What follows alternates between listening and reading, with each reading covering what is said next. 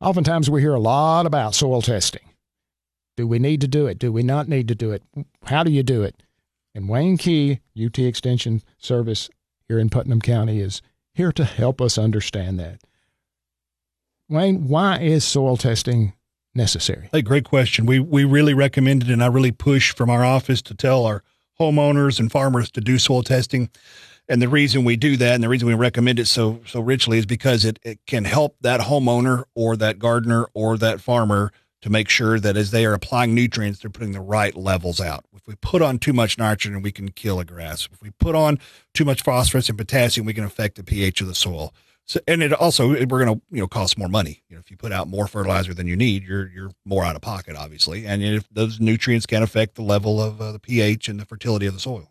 How often should we do a soil test? We recommend a soil test every 3 years. So if you get a results back from doing a soil test on your garden now, if you did your soil test now, you would use that same result and those same recommendations for 3 years, then retest. When we do a soil test and we get the results back, what does that tell us? Get a lot of people that'll call. When you get your soil test results, give me a call here at the office, and I'll be glad to help you with those results. The soil testing gives you your level of phosphorus and potassium in the soil. It tells you your pH level and gives you a recommended or a level of your micronutrients in the soils, whether they're high, medium, low, or sufficient. So a lot of people will call. I can kind of help them with their pH of the soil, tell them what the results say. And that soil test will also then give you recommendations.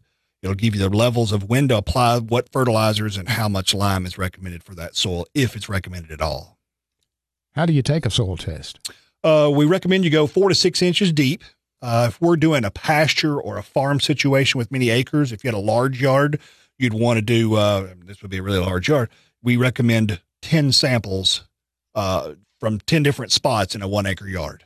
So if you had a 1 acre yard, for example, lawn, you'd go in about 10 different spots, 4 to 6 inches down with a shovel or a spade and pry the ground open and bring up a small golf ball size, let's say, a piece of the soil.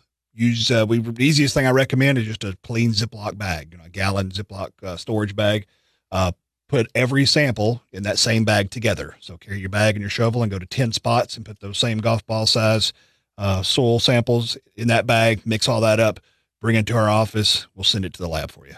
Wayne Key, Extension Agent with the UT Extension Service in Putnam County.